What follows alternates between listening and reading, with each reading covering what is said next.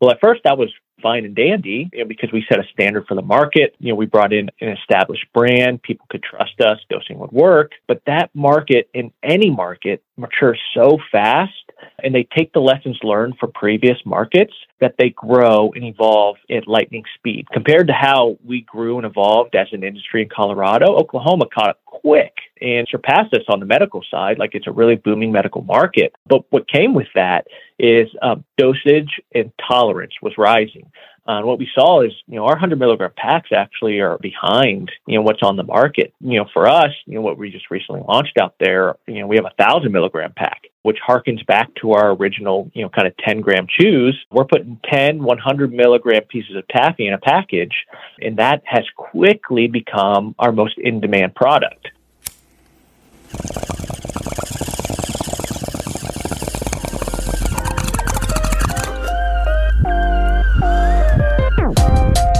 You're listening to Be Blunt, the podcast for cannabis marketers, where your host Cheeba Tarabi and her guests are trailblazing the path to marketing, educating, and professionalizing cannabis.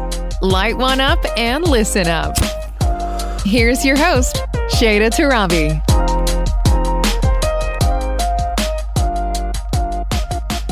Hello, and welcome back to the Be Blunt podcast. I'm your host, Cheeba Tarabi, cannabis business owner and brand marketer. And I am so happy to be crossing the threshold that is 100 episodes. What a journey the last couple of years has been.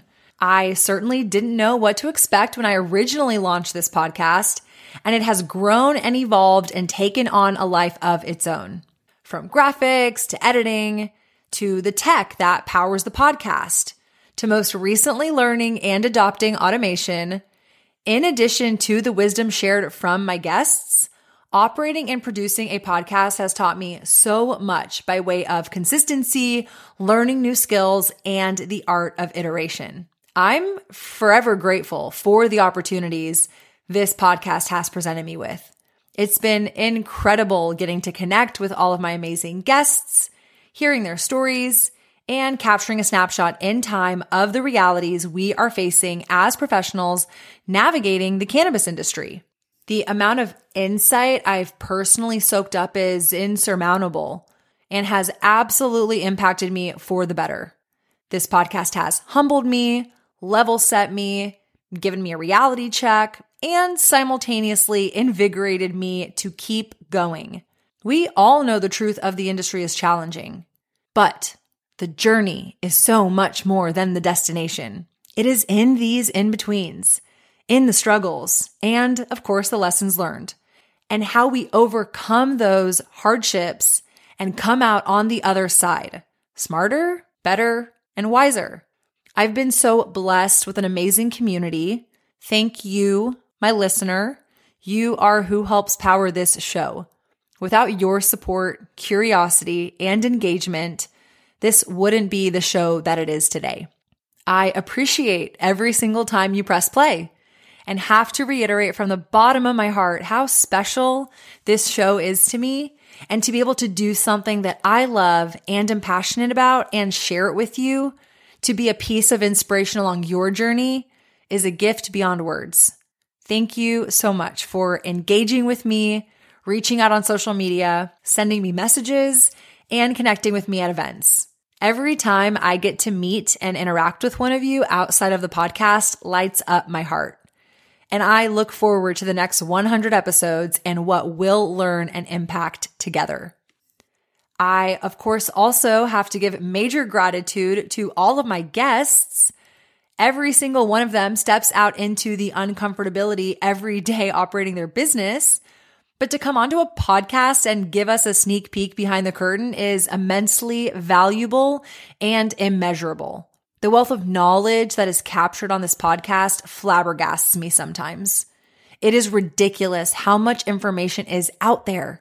But to be able to channel it and ask key people leading our industry about how they did it is the prize we're all after. How do they do it? How do we do it? How do I do it? And lastly, I have to give props to the media and PR teams who help champion their clients and ultimately connect me with their resources. There are so many wonderful publicists who have now become friends and champions of me, who put me in front of opportunities to do what I love to do. So thank you to the agencies and teams of people who are orchestrating and organizing schedules and allowing me to tell your clients' stories. It is really a whole production putting together a podcast. But 100 episodes ago, I didn't know what was possible. And here we are together today reflecting back on the journey. And it feels really fucking good. So in honor of today's episode, I knew I had to have a guest reflective of the moment. Not that my other guests aren't equally accomplished in their own regard, but for this episode, I really wanted to commemorate the milestone by highlighting a brand who has been around for a whole decade, which is a long time in our industry. They've navigated medical to recreation and now are tackling marijuana and hemp markets in multiple states. Cheeba Chews is a brand that I've personally grown up consuming and have very fond memories of enjoying while spending time in Colorado. I've watched their brand evolve over the years, and it's been with the help and influence and leadership of Eric Leslie, their Chief Marketing Officer. I had the pleasure of meeting Eric at a Grasslands event at MJ BizCon last year and got to connect with him one-on-one and learned more about Cheeba Chews and how he got involved in the brand. So, of course, I had to extend an invitation for him to be on the podcast, and luckily, he accepted. In an industry where there are lots of imitators, Cheeba Chews is the real deal and has paved the way for so many edibles brands that have come after them. There have certainly been lessons learned, and as there should be when you operate for over a decade. But through the highs and lows, there have been North Stars guiding the brand and business towards the success they're experiencing today. From their marketing campaigns like We've Got You, to their partnerships and the way they approach collaborations. Their products also incorporate a lot of minor cannabinoids, which I think is really awesome. And they have a lot to say about their decision and approach of entering in new markets in multiple states. Today's episode is special to me for so many reasons, but I think it's best to let you hear from Eric himself. So please join me by lighting one up, and let's welcome Eric to the show. Hi, thanks for having me. My name is Eric Leslie. I'm the Chief Marketing Officer, co-owner of Cheeba Chews. We're a legacy brand founded in 2009 back in Colorado. My best friend, actually, from high school, James Howler, founded Cheeba Chews. He had a home grow in Colorado, small medical home grow, and he had some leftover trim. And we had an industry that had no real standards of consistency or brand identity at the time. He found taffy was really consistent and it blended really well with cannabis oil.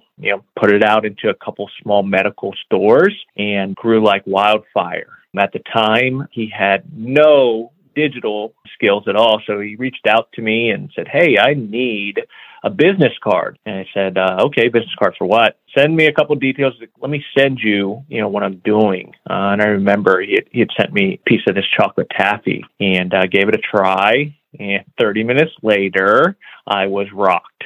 And I was also hooked. I said, "I get it totally." And from that point forward, I was collaborating with James and our third partner, Dave Maggio, on building the brand Cheeba Chews there in Colorado and also across the country. That's amazing. I mentioned before we were recording that I'm just such a fan of the Cheeba Chews brand. I grew up in Texas, but spent a lot of time going to Colorado and watching that market open up. And so it's a really cool and fun opportunity for me to have you on the podcast to get to talk about the brand that is Cheeba Chews and also learn a little bit more about the journey that the brand has gone through over the years. I mean, 2009, I can't imagine what cannabis was like. And so I'd love to kind of start there, really understanding what was Colorado like in 2009, what was it like getting a license to operate, and kind of what was that go-to-market opportunity? I mean, you mentioned launching in a couple of medical dispensaries, so certainly it was, medical first before recreation, and I know we'll get into kind of what that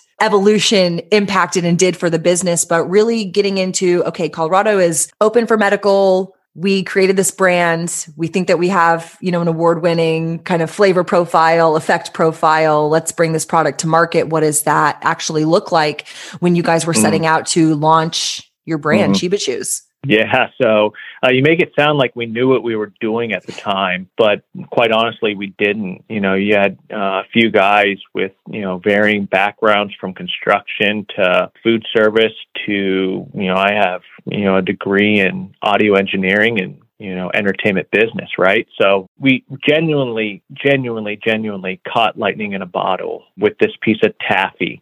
And I remember the early days, James would go around and say, okay, what are we going to call this? And we had a variety of names that he kind of threw around. And Cheeba Chews was just one of those names. We didn't sit there with a marketing department and a bunch of consultants and do A/B testing to figure out, is this what we do and how to do it? We were learning on the fly. And I think at the time, there weren't standards. You had cheesecakes and brownies and cookies and, all those stories of, baking at home and crumbling up, cannabis and putting it into your brownie when you bake it. There were no standards for edibles, and nobody was looking at edibles at the time. We're still really just looking at flower and enjoying it from that standpoint. So extracting the cannabis oil and infusing it into an edible and doing that in a consistent manner was the first point to create separation from what was happening in the industry at the time. And it's funny to look back now,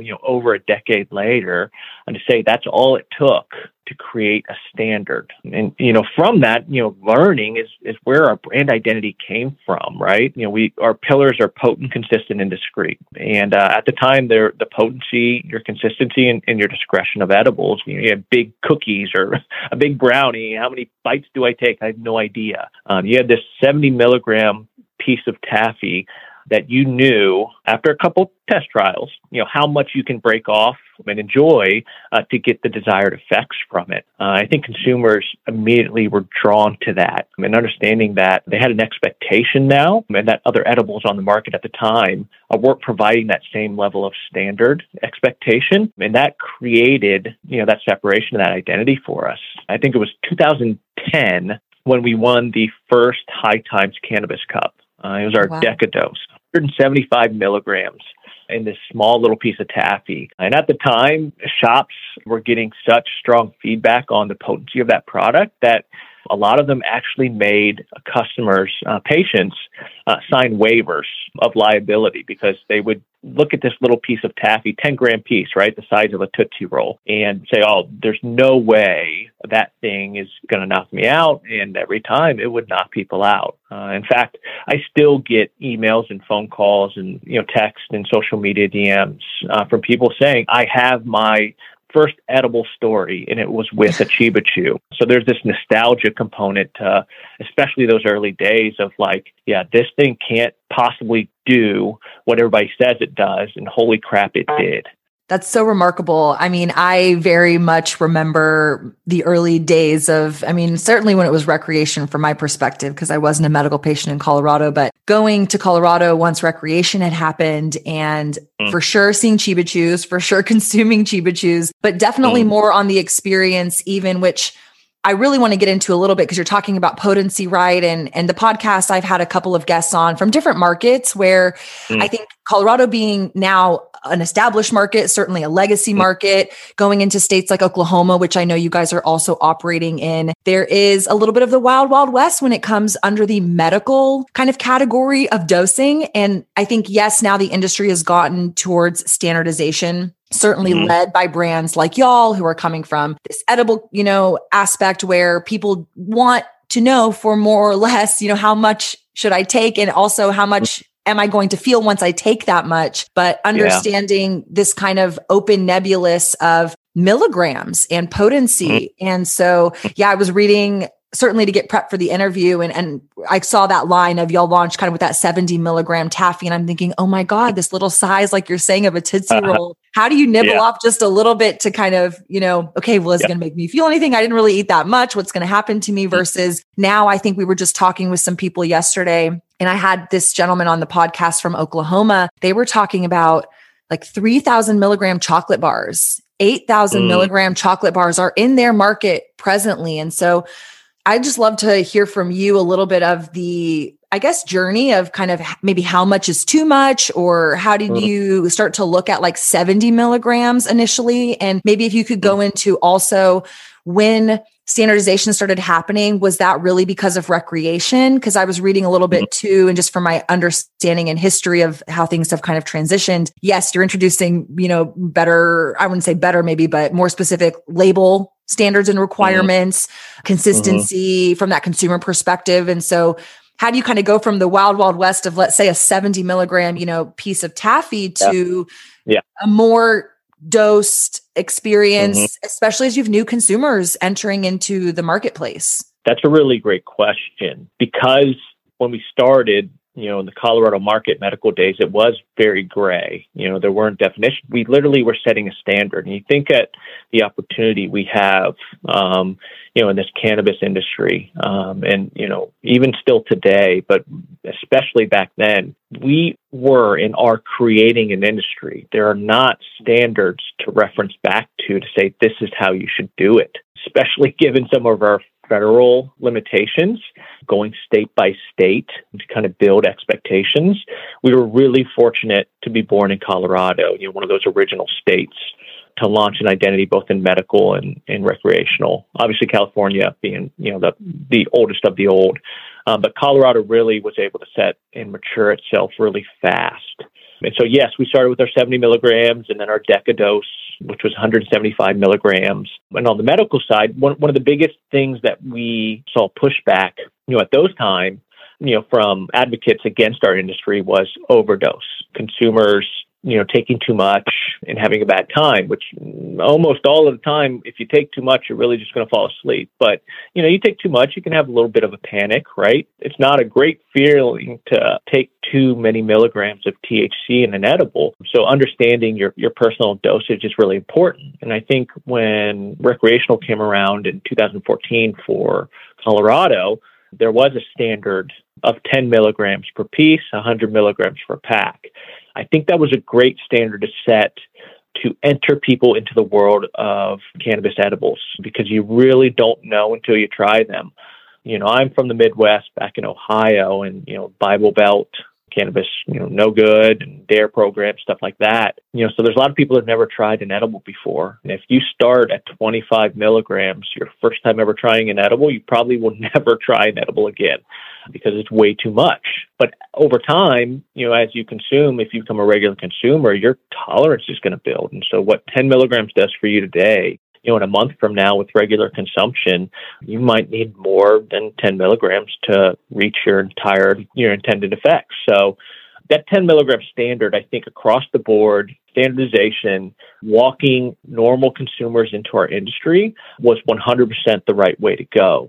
You talked about entering a place like Oklahoma, which is 10 years ago, if you told me I was going to be in Oklahoma, I'd tell you you're crazy because you're going to jail for life if you're caught with cannabis in Oklahoma. But we actually met a partner out there who was purchasing our hemp products, and went out and met him. He's doing a really good job, from a distribution standpoint. And he said, I'm really interested in getting into our medical market. And we started looking closely at it, and they had some pretty friendly regulations as far as shops and regulations. So we decided, this is a good partner and it seems like a decent medical market. So let's go ahead. Relationship matters so much to us when you scale into new markets. We're a really small team. At the ownership level, there's 3 of us.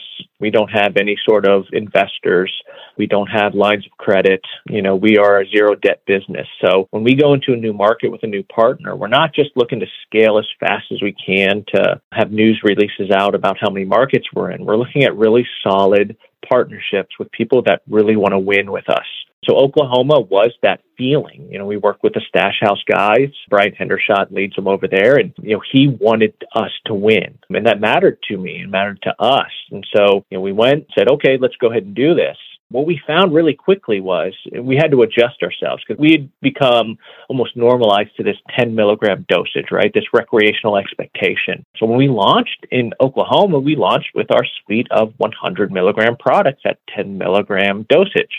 Well, at first that was fine and dandy, because we set a standard for the market. We brought in an established brand. People could trust us. Dosing would work. But that market, in any market, mature so fast, and they take the lessons learned from previous markets that they grow and evolve at lightning speed. Compared to how we grew and evolved as an industry in Colorado, Oklahoma caught up quick and surpassed us on the medical side. Like, it's a really booming medical market. But what came with that is dosage and tolerance was rising. And what we saw is, our 100 milligram packs actually are behind, what's on the market. For us, what we just recently launched out there, we have a 1,000 milligram pack, which harkens back to our original, kind of 10 gram chews. We're putting 10 100 milligram pieces of taffy in a package, and that has quickly become our most in-demand product. Now, consumers, patients in the medical market, they can choose their dosing range, but they want that flexibility. And when you're working in a medical market, they don't want to be restricted to taking one piece that's 10 milligrams. They want some flexibility in how much of a dosage, because maybe today they want to take 25, but tomorrow they want to get rocked and take 50, or their tolerance is way up there and they can handle 100 milligrams at a time. So what you see the difference in there when you look at a medical versus recreational contrast, medical markets really have, with patients, cards, they're more established consumers, and they have a higher tolerance, a higher demand. But in order to maintain legitimately on those markets, you have to have a range of options for them and some flexibility so that they can dose the way that they need to, versus on a recreational market when you have more green consumers, individuals that maybe don't consume all the time or just have, smaller tolerance levels, really need the guide rails around them to say, hey, start at 10 milligrams or maybe even half of that 10 milligram, feel that tolerance level and decide if that's a good dosage level for you. That's so fascinating to hear. One, as you're merging into these new markets, kind of how you're approaching partnerships, which I want to touch on a little bit deeper, just knowing that you are in California, Nevada, and Massachusetts, in addition to Colorado and Oklahoma, but also looking at it from the dosing and potency perspective of just who is the consumer or patient in that, scenario, and what is that market really asking for? And also what is the legal opportunity or I guess parameters that you can play within, right? So it is an interesting kind of slice and dice depending on what the law says, which I think sometimes people just don't really, unfortunately, pay a lot of attention to, at least from my perspective, especially as these new markets are going online. I mean, New Mexico just went online a couple of days ago by the time we're recording this. And it's just so much excitement, right? People want to be in these markets, but people neglect to realize, which I talk ad nauseum out on the podcast, but state to state and even municipality to municipality, there can be varying laws. And so just understanding that as you are navigating into these markets is so critical. So it's cool, again, that Oklahoma was an opportunity for y'all to kind of go back to your roots and really land with some success with people wanting that higher strength dose. So kind of going into what I was alluding to when I originally started mentioning, these other states that you're in, what has it been like taking your brand into these other states? So Nevada is a little bit more mature, especially being recreation, right? But Massachusetts, from my perspective, I don't know a ton about, but I've had a couple of guests on from Massachusetts. So it seems to be a pretty good, picking up market. But going into California, where that is such also a legacy market, there's such a saturation of brands. So I want to get into a little bit of how you've put your brand into these other markets and kind of what was the sentiment and adoption? And did you have to do anything different, maybe both on the potency and dosing side of your products, but maybe even on the labeling side too? I've talked to some people where certain states, again, depending on what your packaging or labeling might say, you can have this graphic, but in this state, you can't have that graphic. So you've got to go redo your labeling for every state you're going into. So I'm just curious, what has been y'all's experience navigating these different markets, and then especially California, where it's just so saturated, in my opinion, from a brand perspective? Not that you haven't built a great brand to stand out, but sometimes I think there's a little bit of head-to-head, like, oh, you're from Colorado. Well, we want California brands. And how do you win in that scenario, right? Yeah. I think the biggest challenge is, what you stated, going state to state, and how do you build a standardized brand identity with different regulations literally in every state. I mean, we're going through it right now. We're getting ready to launch in Missouri, and I've been going back and forth with the state regulators because in Missouri, again, another medical market, you have to have the word marijuana on your package bigger than your logo. But that's subjective. What does that mean? Bigger? Does that mean that it just has to be wider and taller?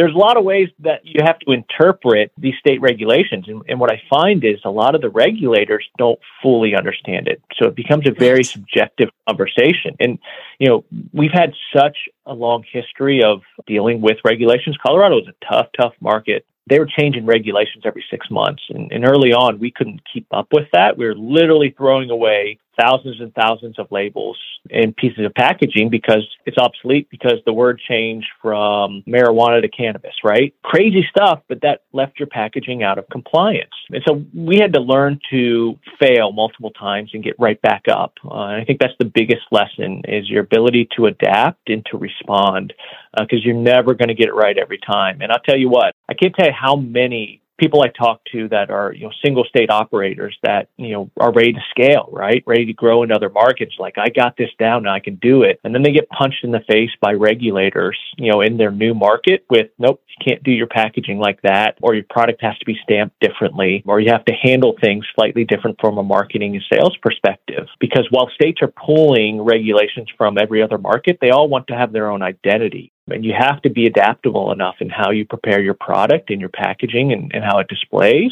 to meet those regulations. Another really good example you mentioned in New Mexico. Well, all of your packaging material has to be recyclable or reusable. I don't know the exact definition there, but we're getting ready to enter New Mexico. And that was a big curveball. While most of our packaging is recyclable, not every single piece is. So now I have to go out and source a piece of lidding material that is, one, child resistant, meets the standards of, child resistant in all of my markets, but then also meets the standard of being recyclable for New Mexico. And those are just some of the things where it's like, oh, I can't do this in 6 different markets. Let me just stay where I'm at. So I hear a lot, about this perception of MSOs, right? Multi-state operators. And you can throw us into that category, but we're not a big conglomerate, that are just looking to peg a new license in a new market. Like I said, we look at it as finding genuine partnerships with people that, want to get in that foxhole with you and want to battle and, fight hard for market position and, win, with the challenges of each market. Massachusetts, a great example. Everybody out there loves fruit taffy. I mean, if you think about saltwater taffy, East Coast, those two things connect completely. Well, what we found when we launched is, every market we go into, our chocolate and our caramel, that's who we are. That's been our anchor of our identity, and it's always the product that sells, at the highest level. Well, Massachusetts, not the case. Our fruit taffy has outpaced our chocolates and our caramels, and so we had to adjust our strategy in order to meet the demand out there and provide different fruit flavors versus, trying to scale and grow, our chocolate and our caramel lines. Another challenge in Massachusetts is, guess what? They decided to do it 5 milligrams as a dose out there. You can still do a 100 milligram package, but now you're doing a 20 pack to meet that 100 milligrams instead of a 10 pack. Well, that changes consumer behavior because consumers maybe fly to Colorado, California, all these other markets, and they're like, well, 10 milligrams, that's what I look for. Now I got to eat 2 pieces instead of 1 piece. And so that changes things, and you have to adapt how you position yourself in every single market while still trying to find this anchor of identity for yourself across all of those markets. This is who we are. But in this market, you're going to see that you're going to have a slightly different experience based off of what those regulations are for you. Yeah, regulations are so fascinating to keep up with, right? No, they're not. No, don't you ever say that. They're the worst thing to keep up with. It keeps you up at night, especially if you're in multiple markets. It's scary because it's like, oh my gosh, I just ordered all of this packaging, or we have a process down and this is going to work. And they say, nope, guess what? We're going to change the way you have to do it. Now you have to change everything about who you are, but still make that translation to the consumer that this is who you are. One thing we really battled for years, and we still do, is, more so early on, and even really in California, like you said, is knockoff brands, right? We had everything from Sensi Chews to Cheeba Chews that looked exactly like our product. Well, because we're not federally regulated, it's really hard to enforce trademarks. Number one, it's really hard to get a trademark. We have a couple of them, and we've been fortunate enough in how we were able to go get them. But go ahead and enforce them, because these people are going to say, good luck, come find me, right? Tell your legal team to come find me. You never will. And so when you have to change and modify your identity, it's like taking Oreos, horrible example, don't like it, but Dave, my partner, loves them. Oreos, if it looked different in the, convenience store in Kansas versus the convenience store in Colorado, you're going to question, is that a real Oreo? And so that's something that we really battle with, is making sure that we can keep the standard in our identity in every market, but still hit the mark for what the regulation is for it. That's an interesting observation, just really quick to interject about, if I'm hearing you right, it's not only are you trying to keep your brand quality from a consumer perspective intact when you're going into these new markets, because there is regulation that requires you to perhaps have different packaging and different ways of presenting your product, whether the milligrams are changing or the label looks slightly different. But then there's also just genuine people who are ripping you off, who you also are having to fight the brand identity from a consumer perspective of, that's not us. Yeah. But in these states, this is us. Everybody's a chew now, which is fascinating, because I'm 100% certain it's because Cheeba Chews has built such a brand identity around that word chew, that if you're not a gummy, you're not a chocolate, you're kind of in those middle categories. You're now, even gummies are calling themselves chews. And I'm like, man, like, that's me. But it's not me. It's anybody that wants to brand themselves as a chew. And so when, consumers, again, maybe at a novice level, haven't shopped a whole lot, they say, oh yeah, Cheeba Chews. And then they see something on there that says chews, and they're like, that's got to be it. I guess that's it. So fighting for that market position, like you said, California, such a saturated market, long history, of what they call the traditional market, black market. Traditional market is what they call it now, to be respectful to those, stores that don't have a license but still operate, don't have the tax burden, that these regulated stores have. That shelf space is really hard to come by. When we entered California, gosh, it was, multiple years ago, still medical at the time, we had lots and lots of success. When recreational came along, the money that goes into building these brands, like there's some really, I don't want to call it dirty, but there's definitely some very aggressive tactics, buying shelf space. Again, I'm a no debt business. I'm a small company. I only spend what I make and reinvest back into the business. There's companies, specifically in the California market, that have a lot of great financial backing that don't necessarily need to profit right now. And so they'll starve the market by buying shelf space that I can't afford to spend $5,000 a month just to be on your shelves in order to starve everyone else off the market. And then they'll drop their prices so low that you can't compete and sustainably make a profit off of it. Neither can they. But because they have this additional funding, they can afford to do that. And their goal is to literally starve you off the shelves and be the last man standing. So there's tactics that are happening, in that California market specific like that. And we're oversaturated, we're overregulated. It's really hard to run a profitable business in a California regulated market. It's so complicated to get product from just the manufacturer to the dispensary.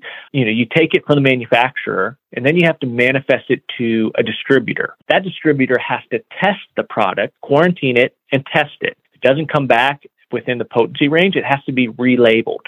Once that passes that, then you can then distribute to dispensary. Well, you have to collect an excise tax from that dispensary as a distributor and pay that to the state, while the manufacturer has to take the tax from the farm and also pay that out. So it's a really, really complicated system that isn't really pro-business and gives you the opportunity to grow. We maintain in that market. We're not doing gangbusters, but we're there because it's such an important market culturally, for our industry. California, everybody knows California cannabis, right? So to maintain in there is really important priority for us. But there's not a lot of companies that are, cleaning up and doing great. Just giving the hurdles and challenges, regulation-wise and competitor-wise of, some of the tactics that are happening out there. That is so wild to understand. I feel like every time I talk to somebody who's doing cannabis business in California, it's unfortunately, not always the most positive sentiment, which is fine. I think at least my approach is I want the truth. I want the reality of it. And I think, again, a lot of people look at being in cannabis as this cash cow opportunity and it can be, but I think you really have to be smart at navigating the market and being realistic with who the players are, how you're playing, what is the regulation, what is the legislation, all those things kind of flowing together to give you the tolerance or the comfortability to keep leaning into it despite the chaos that you're having to navigate through. So I appreciate you sharing that perspective because it's so important for people to hear it from these brands like your brand. It's important for people to hear from your mouth what it is like to be navigating this. And so I think it's just really helpful to learn that.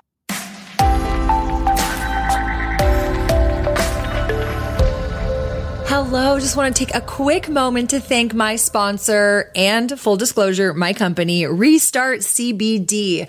Restart CBD is a brand that I built with my sister. So we are family owned and women owned. We do operate a brick and mortar in Austin. So if you ever find yourself in Central Texas, we'd love for you to come say hi. But we also ship nationwide and we carry a wide range of CBD products. We really care about this plant. We really care about educating our customers. This show would not be possible without their support. So please go check us out at restartcbd.com and use code TOBEBLUNT for $5 off your next purchase. Thanks. And let's go back to the show. I want to transition a little bit into one, you have released a lot of minor cannabinoids. I know y'all are also playing in the hemp space. Yeah. So the question and kind of, thought process is, how did you start to lean into those minor cannabinoids? I personally have got a chance recently to try your trifecta, which is a CBD, CBG, THC blend. You have a THCV product. You have a CBN product. You even have strain specific live rosin. I come from the hemp space where I see, and at least my observation, especially playing with Colorado a lot, I just have family and friends there. So that's why I'm most familiar with that market. When we launched our CBD brand in 2018, I got a lot of laughs from my Colorado friends. Like, nobody wants CBD.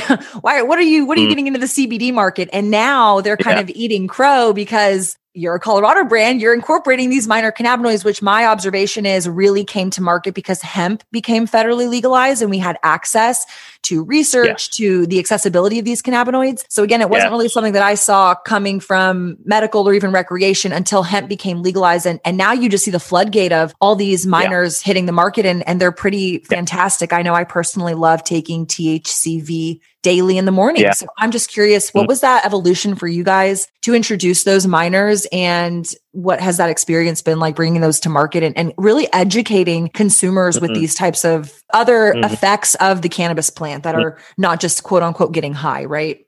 Yeah, and it's a great lesson too. I think we had so much success early on that we got to a point where we stopped innovating as a brand, because if it's not broken, don't fix it. Well, when you work in an industry that's ever evolving at a very rapid pace, what you do today won't necessarily stand up tomorrow. I mean, that's how fast the industry moves. And so while we got so far ahead of everyone back in 2009 and 10, by the time we hit 2016, everybody had caught up to us and a lot of people had passed us. And we kept doing the same thing. We were a piece of chocolate taffy, at that point standardized to 100 milligrams. Everyone had potency and consistency. All right. Everybody took our brand pillars and made that the staple of what our industry identifies as. So when we were able to set that standard, the industry caught up to us pretty quick. And so we started looking at, well, we plateaued. What do we do now? And it was that Farm Bill of 2018 that gave us access to these minor cannabinoids. You couldn't source CBN, CBG, THCV especially, and so many other minor cannabinoids you kind of discussed. You couldn't source those within a regulated market because plants weren't growing with high yields. And so your plant material that you would need to extract it from is high in THC, is extremely low in CBG. Well, that THC is incredibly valuable, so you're not going to go ahead and waste the THC in order to extract the CBG. That Hemp Act and the proliferation of farmers growing these hemp crops, and CBD was extremely popular, still maintains very popular, and I love the effects of CBD, but there was this expectation that it was going to be even bigger than maybe it was for a lot of different reasons. But there was excess plant matter available, and we were able to explore, and like you said, look at these minor cannabinoids from an extraction standpoint through hemp. And so our first product that we launched was our Sleepy Chew. We did that in, I think it was 2019, right before COVID hit in 2020. We had to do something different. We had been looking at CBN all the way back in 2015, but because we could not source it at a sustainable price, I think your kilo prices back then for a kilo of CBN isolate was like $45,000. Do the math, people, and you can figure out how expensive that becomes infusing it into milligrams, but it's not sustainable and put it at a price point that consumers could tolerate. So we played with CBN for a while and kind of, it sat back there. We had the product ready. We just couldn't source it. Well, 2019, we're getting itchy with product innovation and trying to figure out, what's next for us. We were able to access, a kilo of CBN for slightly less than that. And while it was way too expensive in our first batch, we were not going to, make a profit off of it. We knew we had to go to market with something that was different than just 100 milligrams of THC. Everybody has it. Everybody knows it's there. And now you're just racing from a commodity standpoint, right? It's just price. So bringing out that Sleepy Chew reinvigorated our brand. It quickly became our number one seller. And I think mostly because you could talk about that effect. It's very clear in the name what this product was going to do for you. So it was twofold for us. One, introducing that minor cannabinoid, mixing it with THC. I believe in the entourage effect. So I believe if you just took CBN as an isolate, you wouldn't receive the full benefits without that entourage amplification from THC. So pairing, that 5 milligrams of THC with 2.5 milligrams of CBN in our products, and then maximizing that by making it a 20-pack, you're still getting 100 milligrams THC because that's the max I can offer you on a recreational market, but I'm giving it to you in 20 doses. You don't necessarily need 10 milligrams of THC in order to fall asleep at night. So if you just require that 5 milligrams with 2.5 CBN, you have 20 doses available to you. You can maximize that, that dollar spent. And that, like I said, took off and really gave us a lane to operate in the wellness field, but still stay within the regulated market. And that's where we brought in, Trifecta, which was a totally different product for us to put out in the market. Sleepy was easy for us because, we could really lean into that. When we launched it in Colorado, we put a milligram of melatonin in there. And really, it wasn't for the effects of melatonin. It was so I could legally state that this is a Sleepy product. Because all the regulations state, you can't make health benefit claims, those sort of things. So, it's hard to market the effects of these minor cannabinoids from a brand perspective, putting it on your packaging or in your marketing materials, because you're really restricted from making those claims. So using nutraceuticals as an ingredient, as a way to build your messaging, helped made that connection with consumers and really grew that CBN product. Couldn't say the same for Trifecta. I'm a big believer in CBG, CBD, and THC combo as an anti-anxiety, anti-depression solution. I saw the effects myself. We saw the effects over and over in lots of the testing we did, but I couldn't make that claim. I get in big trouble for making that claim. And there really is no nutraceutical that I could put in my product in order to make that claim. So we branded it as a Be Happy Taffy. And what we leaned into with that Trifecta Wellness product was testimonial from frontline associates like bud tenders. We sampled that product heavier than any product we've ever sampled. And it was because I knew if people just tried this and understood the effects, they would be believers in it. But I couldn't sell it to them that way. They had to try it themselves. In order to do that, I needed advocacy from the front lines. And that advocacy still today, in every new market we introduce Trifecta, is the crux for how we are launching our Trifecta product, because that advocacy, that bud tender can tell you the effects personally that it had on them, and that builds trust with the consumer to give it a try. So minor cannabinoids, really important, have even THCV with the energy components, and even, it's an appetite suppressant as well. Those are things you have to be really careful about how you market it because of regulations. You got to be really careful. While those effects are there, we know it. We have the testimony, and sure, we don't have tons of clinical data to share it with us. We have real life consumer data that is validating these experiences for us, which is what drives us to put these products into market. We just can't make those health claims until we can have better clinical data around this in order to confidently make those. I think that's the one thing that holds us back, from a wellness capacity and really, diving even deeper into Cannabis is more than THC. Cannabis is way more than just getting you high. Cannabis is a healing agent. And if you look at these cannabinoids and how they connect together, we can isolate them now and then we can recombine them.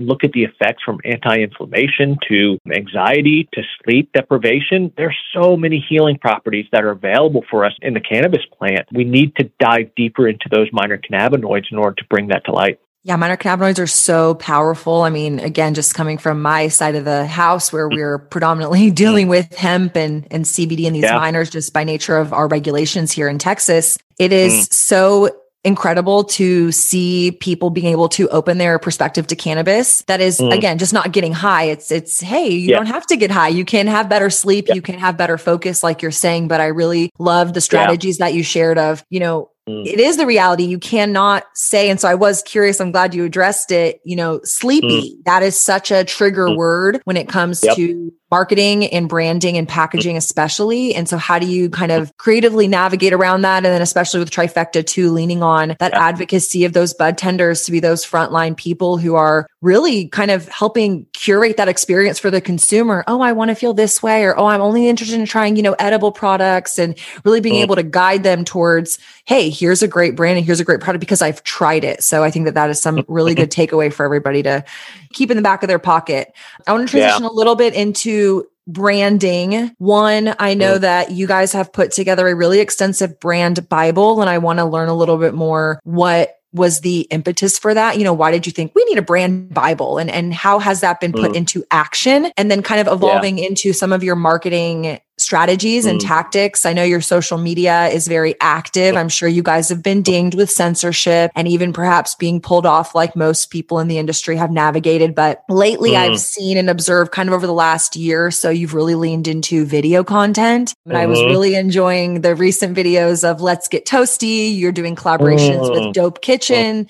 I love the We Got You, kind of tagline, and the way that the videos are slowing down, like your brain is hitting the edible. So just, kind of go with us through why the brand Bible, how does that help you uphold the brand? And as you're evolving into marketing strategies and tactics, what do you resonate with, and why are you kind of doing the things that you're doing? What's the inspiration behind it? Yeah, great question from a brand perspective. So when we launched in Colorado, we controlled the narrative internally. We could create all the artwork. I could create all the messaging. When you launch into new markets with new partners that have new sales associates, if they don't have guide rails for how to sell your product, they will come up with their own. And that's not always the way you want it to be done. So what we found very quickly, and we launched in California after, Colorado, and then we went to Nevada, then we went to Oklahoma, then we went to Massachusetts, and as we go into Missouri, go to New Mexico, look at Montana, New York. We're dealing with partners. We're not operating in that market. We're not physically there training our representatives on what messaging to use, where to use it, and how to use it. So the important part as the brand, as the central nervous system, is to create that story and that narrative, and to make sure everyone is speaking the same language, because we found it many times over, market position, completely changes depending on who's selling that product for you. And so the Bible, the idea behind, having this kind of overall identity and being able to take that and share it with each one of our partners to make sure everyone's marching to the same beat. And that's so important, I think, for your brand, as you not necessarily corner the market you're in, but look at, other markets. We have to go state to state. That's the way things are built. And if you're going to do that, you're dealing with partners, because you're not getting a license in every state. You're not operating that physical team. You're not even doing the sales training on a regular basis. So they have to have guidelines to follow. And I think that was one of the biggest exercises we put together probably 5 or 6 years ago was, okay, we need to put effort into, these documents so that we can share them with our partners so they know how to sell the product consistent with the identity we've created. So I think that was one of the biggest things we did strategically. I think I've done everything on a tactical side that we're allowed to do, because there are, as you know, and we've talked about, so many regulations and hurdles And I've had to push really hard on all of the boundaries to say, where can I go and what can I do? Early on, I could do nothing. We still pretty much can't do anything, but there are ways around all of it. And so we started doing video content probably, 4 or 5 years ago, just really from a, commercial standpoint and doing it at high end.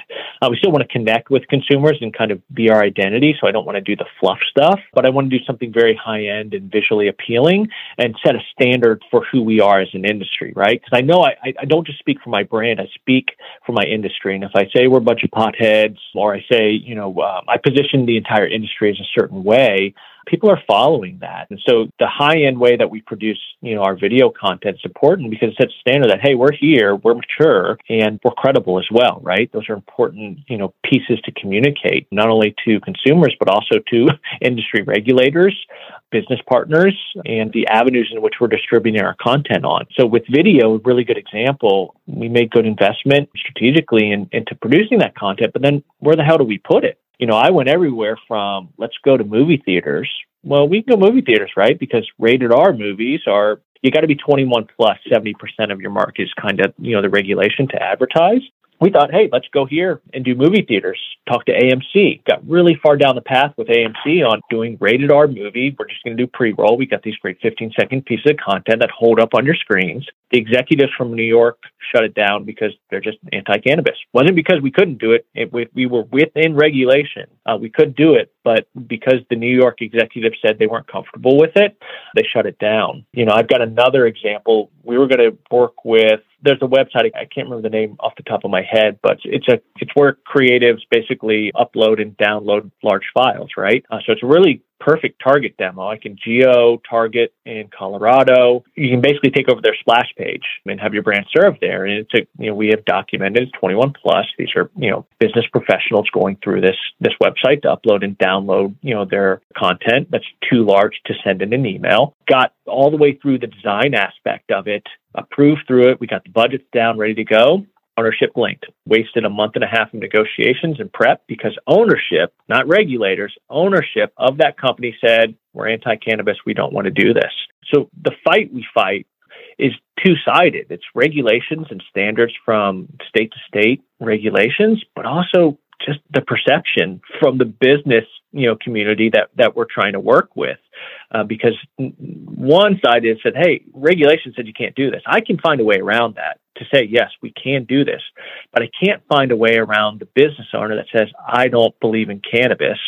And so we're not going to serve that content on our platform. And that's been the other restriction. We can find our way around regulations to do it correctly, but now we also have to find our way around the stigma of what our industry represents from, people that have this connotation that cannabis is bad for you. I mean, that's really the biggest hurdle, I think, overall, knowing that I've gone through every channel you can think of to advertise and promote our brand and find ways to get around the regulation hurdles, dealing with the internal politics, from a business partner standpoint.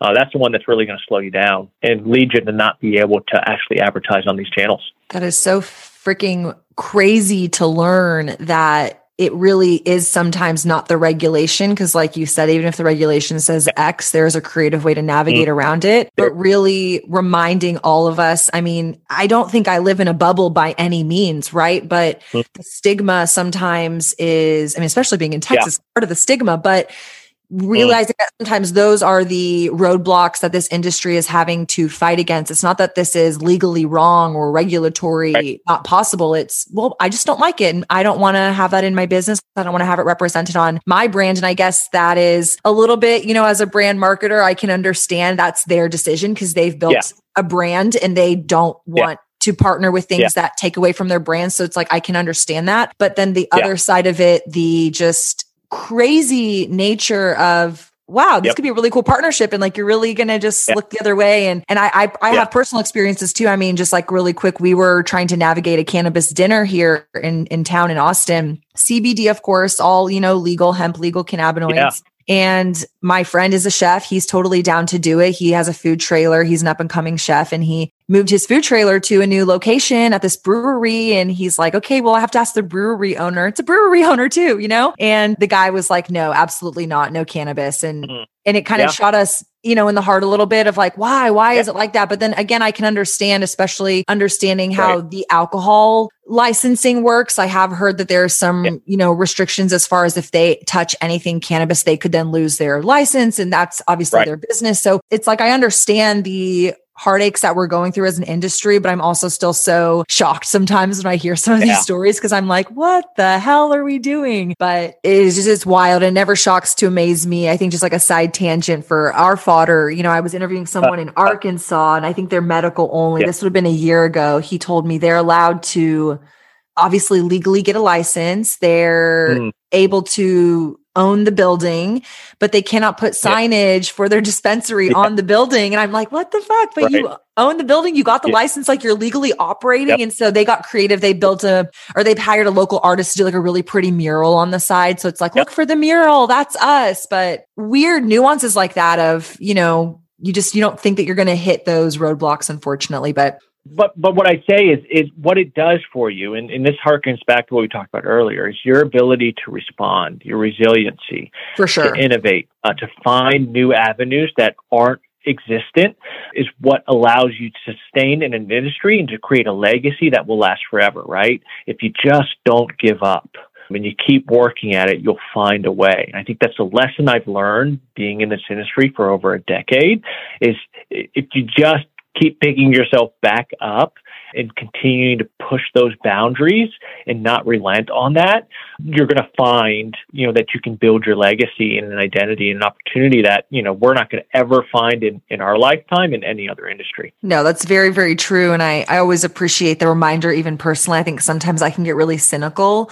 Kind of coming from you get punched and you get back up and you get punched. And it's like after the 7th, 10th, 100th time, you're like, I don't really want to get back up today. But it is part of, I think, the rhythm you have to adjust to if you want to be in the cannabis industry, which is where I try to come from with this podcast, is a reality check, a blunt approach of this is the good and the bad. And you can have the good, but you have to be realistic with the negatives that you have to face. So kind of going with that, my final question that I love to, I started asking my guests this because I think it's, an inspiring way to approach things. What does the future of cannabis look like to you, to Cheeba Chews, and kind of, if it an opportunistic or just like a perfect, or even what you really think is going to happen to the industry? Yeah. And I will not claim to know what's going to happen. And anybody that does, they're not being honest with you. Doing this for long as we have, I think early on, we used to always talk about, well, maybe in 3 or 4 years, we're going to legalize, federally, and we need to be ready for it. And here we are 12, 13 years later, and no. I don't know what happens. What I am hopeful for is what we talked about on the minor cannabinoids. I think we have the opportunity to open this industry up to a much wider demographic by really leaning into these minor cannabinoids. THC is well established for what it does and the industry that it can build. But the lanes we open up by further exploring our minor cannabinoids and the effects that they can have on people, the wider the demographic we can bring into the fold to better accept it as an industry. I have many, many stories specific to my Sleepy Chews of grandmas and grandpas and moms and dads, an older generation per se. I don't want to put a stigma on it, but that maybe previously, wouldn't be open to, cannabis as a solution, have found, that this product is their every night go-to and they can't get enough of it, right? That changes your cannabis perspective instantly. I have one really short story about my mom. She had fractured her back and she was taking pain medication and it wasn't working for her. So I gave her a 1-to-1 chew. And again, she comes from, Bible Belt Midwest, DARE programs, cannabis no good. And I gave her a 1-to-1, which was 5 milligrams of THC and 5 milligrams of CBD. That combination is really good for anti-inflammation. And she started taking that. while these pain medications were not helping her. She's in pain. She's on the couch. She can't move. I remember her texting me the next day and saying, these are really helping me. Why isn't this legal? And it's just, it's funny when you hear a story like that, coming from a person who obviously has always been, no, cannabis is not for me. To find a way that cannabis is for her opens up the conversation in such a great capacity. So I think we're going to see wellness, really continue to grow our footprint as far as consumer advocacy and consumers, really looking to it as an alternative. I also see, we talked about our strain specific, very lightly. We're looking at rosin, because I think consumers are also looking, on the more mature side of things. They're looking at more complex cannabinoid infusions. And rosin is a beautiful product. It's solventlessly extracted. It is as close to the plant as you can get, from an extraction standpoint, terpenes, flavonoids, and, your cannabinoids, right? We saw a trend a few years ago of this demand happening. Actually, I saw it out in California. And I said, I really like the taste of these terps coming into pairing with our, flavors. And we began to introduce that here in Colorado. And we've looked at a couple other markets as well. I think it's a more sophisticated palate that's looking for terps, because we spent so many years trying to get the THC or the cannabis flavor out of edibles, to now seeing the industry evolve and mature to say, no, I want to be able to taste that terp profile, as long as, very importantly, it pairs complementary to whatever the taffy or gummy or candy flavor that you're using, because that flavor profile, that connection creates an enhanced experience as well as, it gets you high and you really enjoy it. So I think we're seeing the lane kind of grow both on a wellness, general consumer side, and also a sophisticated side where consumers that, are looking for more from cannabis, maybe consume their THC edibles on a regular basis, are looking for other alternatives like a rosin-infused product. So I'm excited to see us grow and mature outside of just 100 milligrams of THC, and to provide more custom tailored solutions, because I think cannabinoids connect with each of us differently and very uniquely. It's a very intimate experience we have, to give consumers the ability to experiment with a variety of different cannabinoid combinations to find the very right combo that works for them. I think that's where we go as an industry from an edible perspective. Love this episode of To Be Blunt? Be sure to visit theshadatarabi.com/tobeblunt for more ways to connect. New episodes come out on Mondays. And for more behind the scenes, follow along on Instagram @theshadatarabi.